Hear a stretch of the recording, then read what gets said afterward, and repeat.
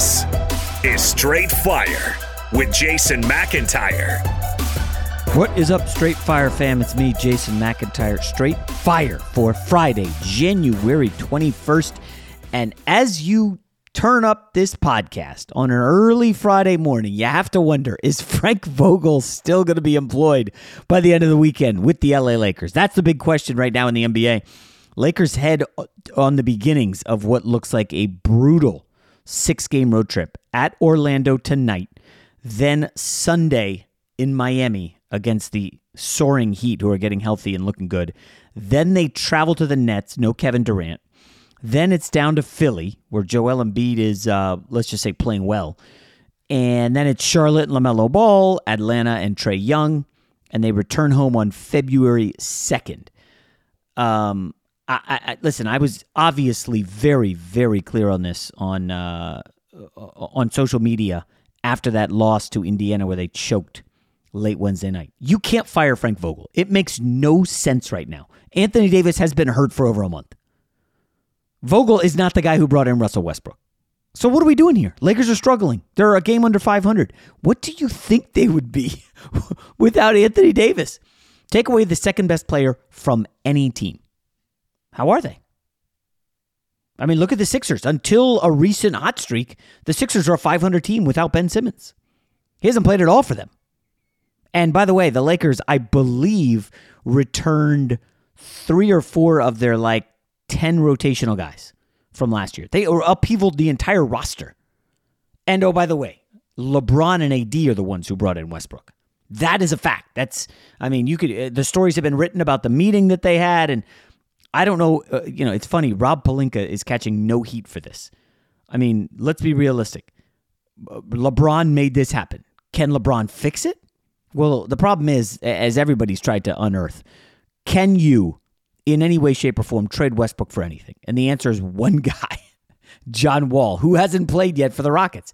But is Houston taking back Russell Westbrook? At this point, you got to attach something to Russ. It's a mess. Ultimately, they're going to have to figure out something. And it's going to mostly involve Russell Westbrook running the second unit. He can still play 20, 25, 30 minutes a night. That's fine. Maybe even more when LeBron's out. But running with the first unit does not make sense. It just doesn't. He doesn't play defense. He's not a team player. He wants his volume shots. I think if he's going to try to get his numbers, do it against backups around the league, because that's what Russell Westbrook is right now. And Vogel benching him down the stretch against Indiana, even though they lost, was the right move. I'm sure Westbrook was pissed off, but that's reality, Russ. Welcome to your mid-30s. And just to put a cap on this before we get to the NFL, it's funny.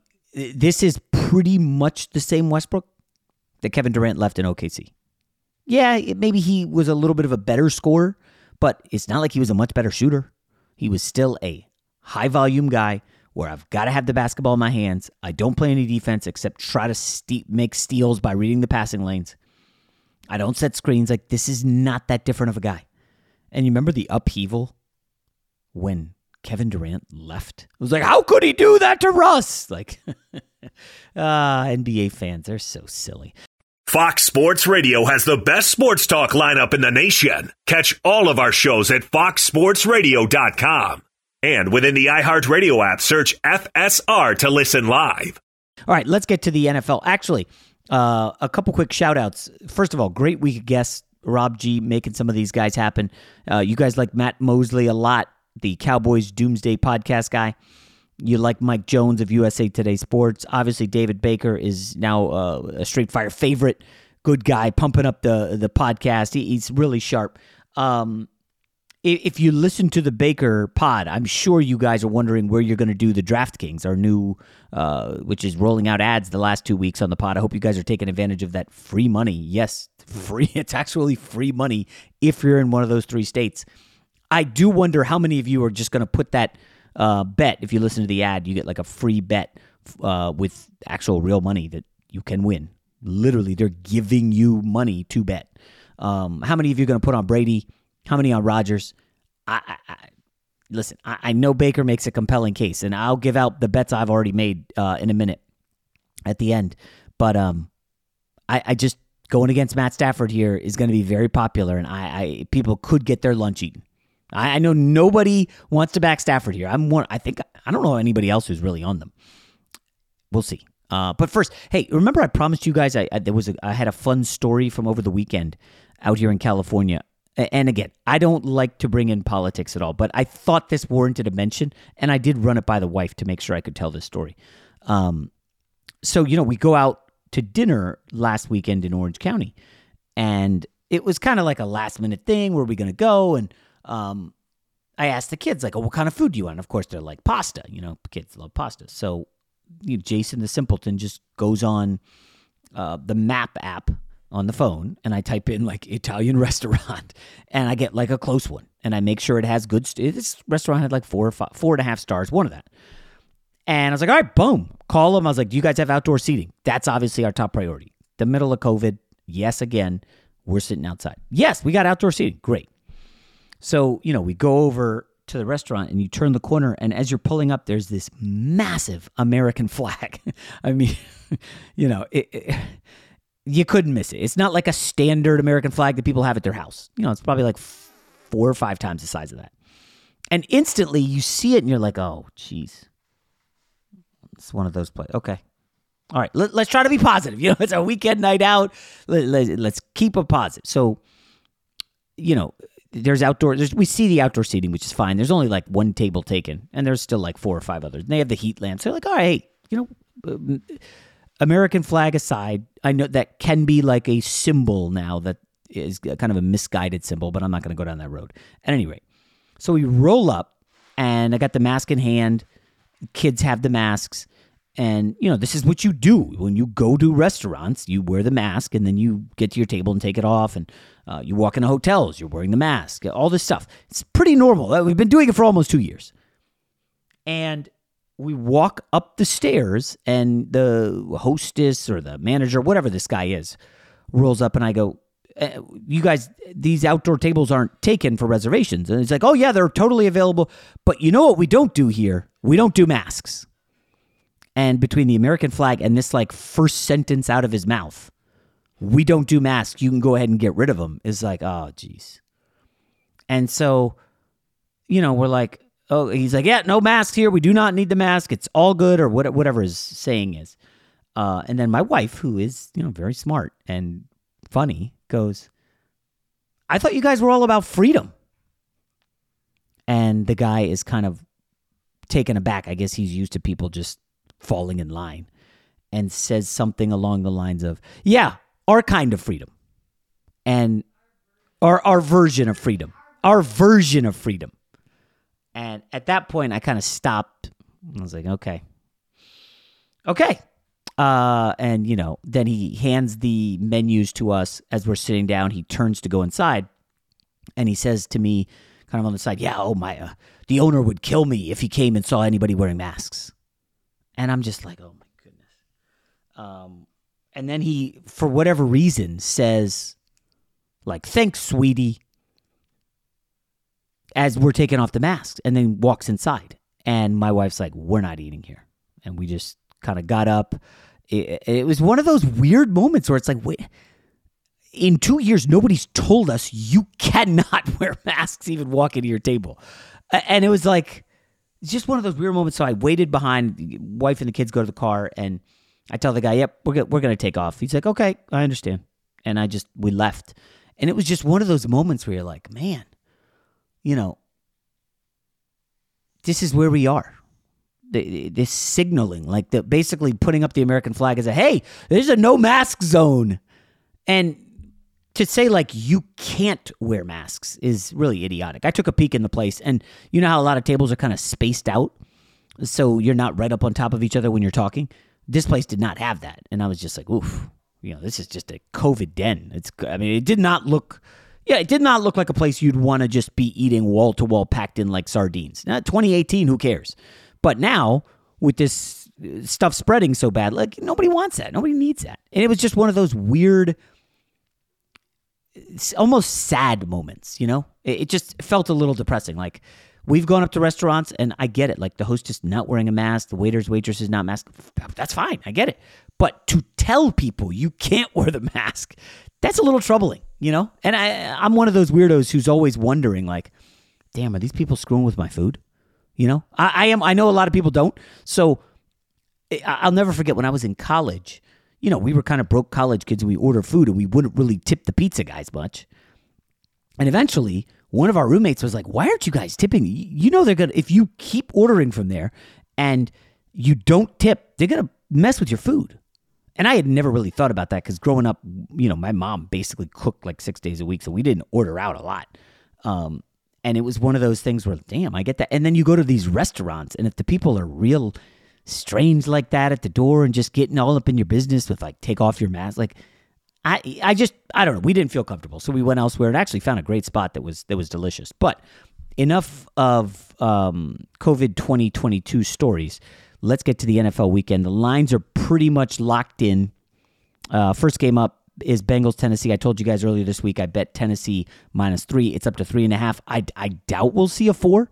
I had a guy on Instagram on the DMs try to convince me about the over 47. I don't know. I don't know what to expect from Tennessee. Like there's 2 games I don't know what to expect. And Tennessee-Cincinnati is one of them. Like Cincinnati just won at home, like barely. Joe Burrow, first road playoff game. Bengals, don't have much outside of Burrow and Chase. Mixon's okay, but this is a good Tennessee front. Tennessee I think they have 8 wins against teams that made the playoffs. I'm pretty sure that's the highest in the league. Or maybe it's 8 wins over teams that are over 500. But either way, the Tennessee Titans have done like real good damage this year. And I know they play down to their competition a lot, so I can't take the Bengals here.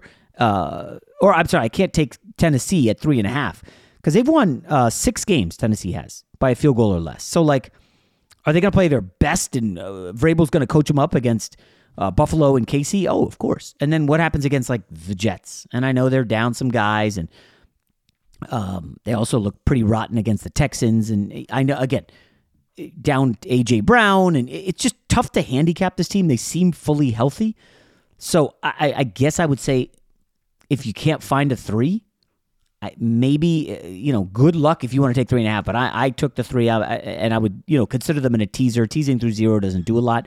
I don't see Cincinnati winning this game. I don't see them going from dregs of the league to AFC Championship in a year. This is not really relevant to the game, but the franchise. Cincinnati's never won a road playoff game in the history of the franchise. Just to put that in perspective, Mark Sanchez won 4 in 2 years with the Jets. Like that to me is crazy. It's just insane that the Bengals have never won a road playoff game. Anyways, I think the Tennessee Titans win. I can't give them they're going to blow them out. It could happen, but I do. Tennessee doesn't really. Yes, they blew out KC 27-3, but they don't always crush bad teams. Even look at that late season game. I know no Derrick Henry, but they're leading the Texans like 28-3, and they kind of fall asleep and take their foot off the gas. And would they do that here? I don't remember. They laid an egg last year at home in the playoffs against Lamar Jackson. Took an early 10-0 lead and then had I think 80 yards of offense the rest of the game and lost. And, we are talking about Ryan Tannehill here. So buyer beware. The Saturday night game I kind of love. 49ers, Packers. The good news is it sounds like Garoppolo is going to play. He was limited in practice Tuesday. Full practice Wednesday and Thursday. The shoulder, the hand. The real concern now is, how does a guy who's never played in a game where it's colder than 32 degrees go in injured to Lambeau, and it's supposed to be like 7 degrees or 3 degrees at kickoff, some insanely low number at Lambeau Field. Never played in a game below 32 degrees. And now he's going to play in freezing temperatures while injured? I don't know. Otherwise, I like the Niners. What the Niners can do here with Debo and Kittle over the middle, and their front four should get pressure on Rodgers.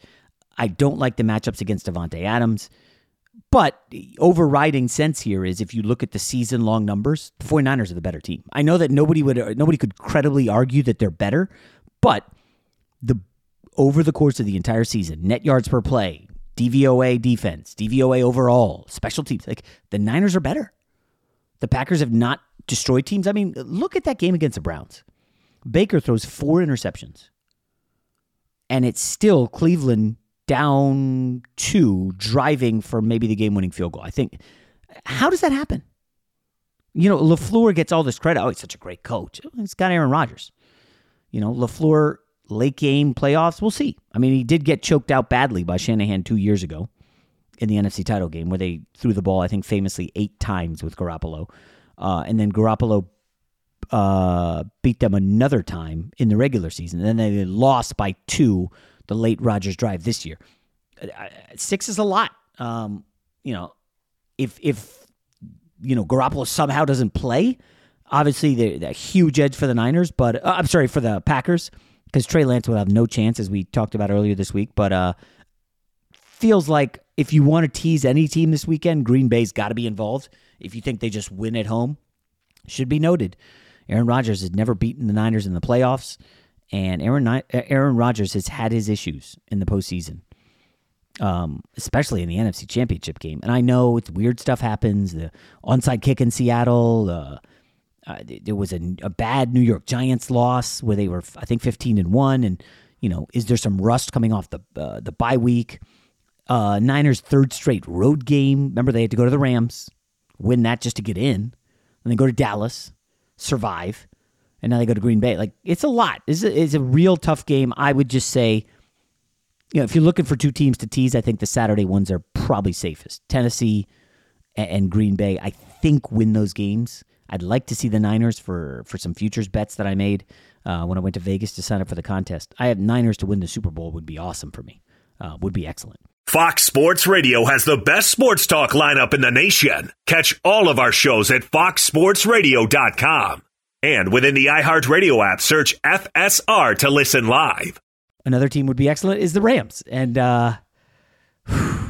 if you just say it out loud, Matt Stafford takes down Tom Brady in Tampa to reach the NFC Championship game. It's tough to say that and speak it into existence because nobody thinks that. Matt Stafford won his first playoff game. Tom Brady has 9-0 in his last 9 divisional round games. 9-0. His last loss, by the way, because I need another Jets reference, was to Mark Sanchez and the Jets 28-21. I remember that game like it was yesterday. Sean Green, around the end, I think it was on 3rd and 1, 20-yard touchdown run, and then lays down in the end zone and does like he's laying down poolside. It was just epic. I remember, I think that was 2010. Yeah, so my wife was pregnant, and I remember watching it in Pennsylvania. We had the fireplace lit. I had a buddy over, and I was just absolutely freaking out.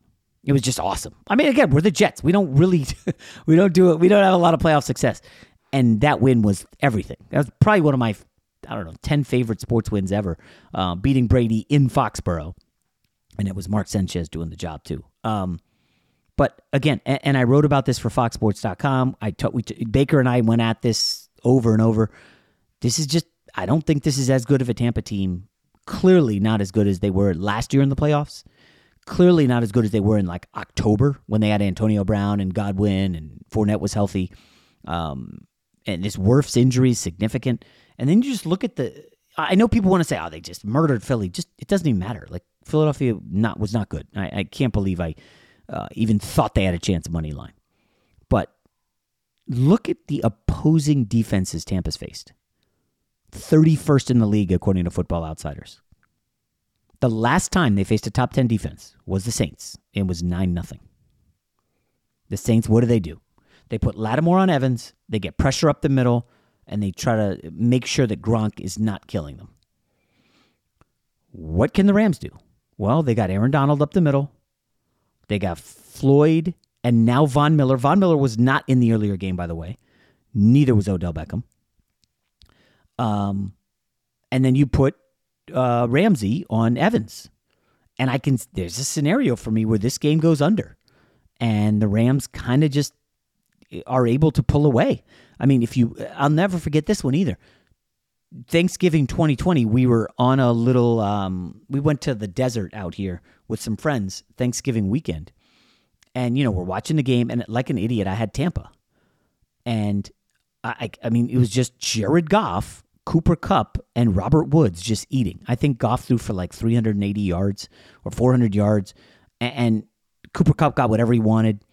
And guess what? The secondary from Tampa is not any better than it was last year. It's just not.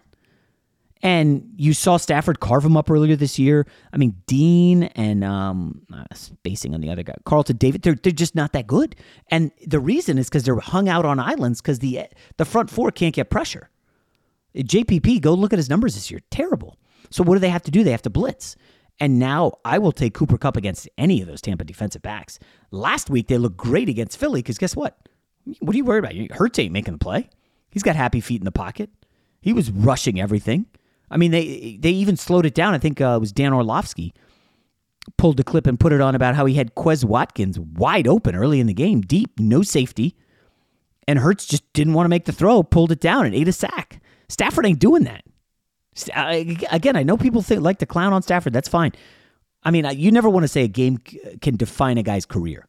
But for a dude who has one playoff win, it was last week, played in Detroit, everybody hailed him. Oh, he's the number one pick. He's got a great arm. This is the game. Go into Tampa, beat the defending champs, send Brady home, and nobody can say anything about Matt Stafford anymore. Well, you never want to overreact to one game, but this could be the game for Stafford. I like the Rams. Have them on the money line. This will be a big swing game for my NFL season. And then wrapping it up Sunday night, a great one.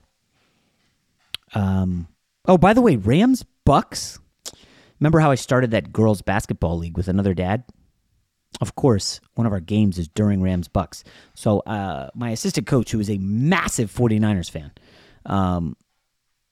maybe I can get him to coach. If hopefully the 49ers show well, maybe even win Saturday night. He's in a giddy mood, and he can just handle everything while I'm watching the game on the sideline because I'm really all in on the Rams. And everybody has a Bucks, so it's kind of good feeling like, hey, it's me against the world. Anyways, Buffalo and KC in the final game. A lot of people on Buffalo drove this down. I thought getting 2 for Kansas City was great. I thought it would head up, but it seems like everybody's on Buffalo. Pros, casuals, everybody who's betting this game likes the Bills. No surprise, right? Score 47 on Belichick. Don't punt. Perfect game. Already beat KC once.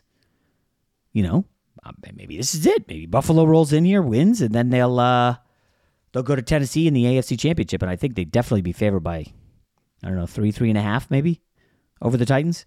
The only problem is, as we talked about with Baker yesterday, the Tre'Davious White injury will loom massive, just enormous for the Bills.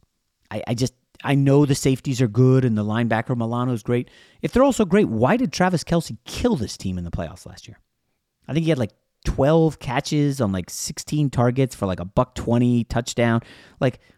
You've got all the players that you want. You're built to handle the Chiefs. And now Tre'Davious White goes down and you got a 7th rounder on the outside. I mean, I'm waiting for the prop numbers to show up for Mecole Hardman and Pringle.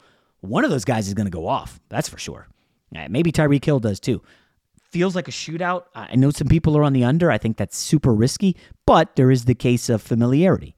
They played last January. They played in a monsoon in October.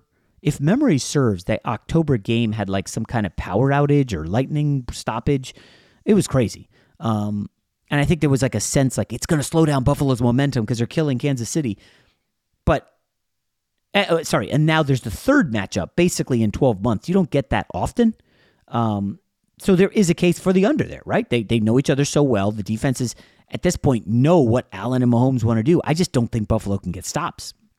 And then on the other side, it's KC's not great, but Chris Jones didn't play in the earlier meeting. He's their best defensive player. I think it was Ingram's first game. They were still playing, and I wrote about this for Fox.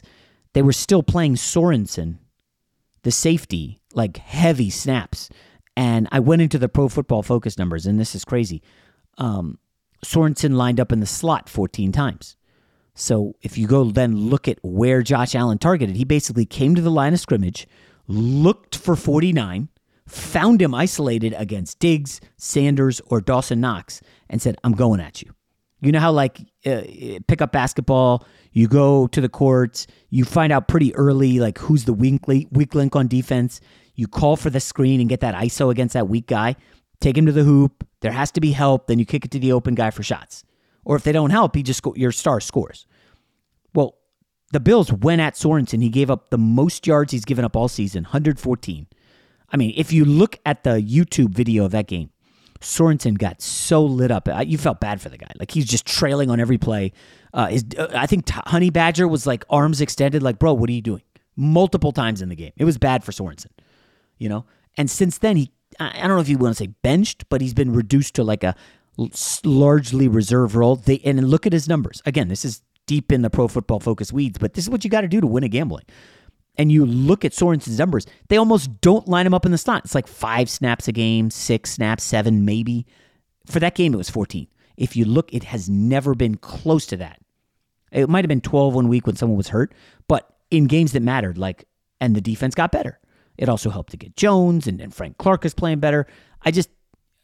We're judging Kansas City too much on those early season struggles, and I think they're the side here. So I'm on the Chiefs. I need the Chiefs. I want the Rams more than anything. And you know, if you're looking for a teaser, I think Tennessee and Green Bay makes sense. I don't have any totals, nothing first half, but we also do this show, Fox Bet Live. We're doing one tomorrow before the games, and then Sunday as well.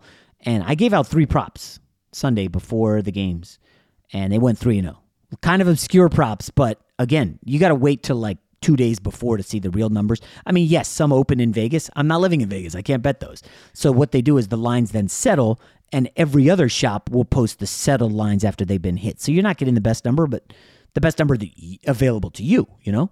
We'll post those probably on IG stories, where I know you guys love tales of hashtag dad life. All right, it's been a great week, and hopefully a great weekend of NFL. I hope Frank Vogel doesn't get fired. He might. Lakers have 2 primetime games next week, nationally televised games against Brooklyn and Philly, not back-to-back, Tuesday and Thursday. It'll be a big week. And then February 3rd, they come back. They have a big game against the Clippers. Then they have the Knicks at home February 5th. By then, February, we're Super Bowl, we're Valentine's. It's like, man, this year's already just cruising by. Everybody have a safe weekend. Talk to you Monday.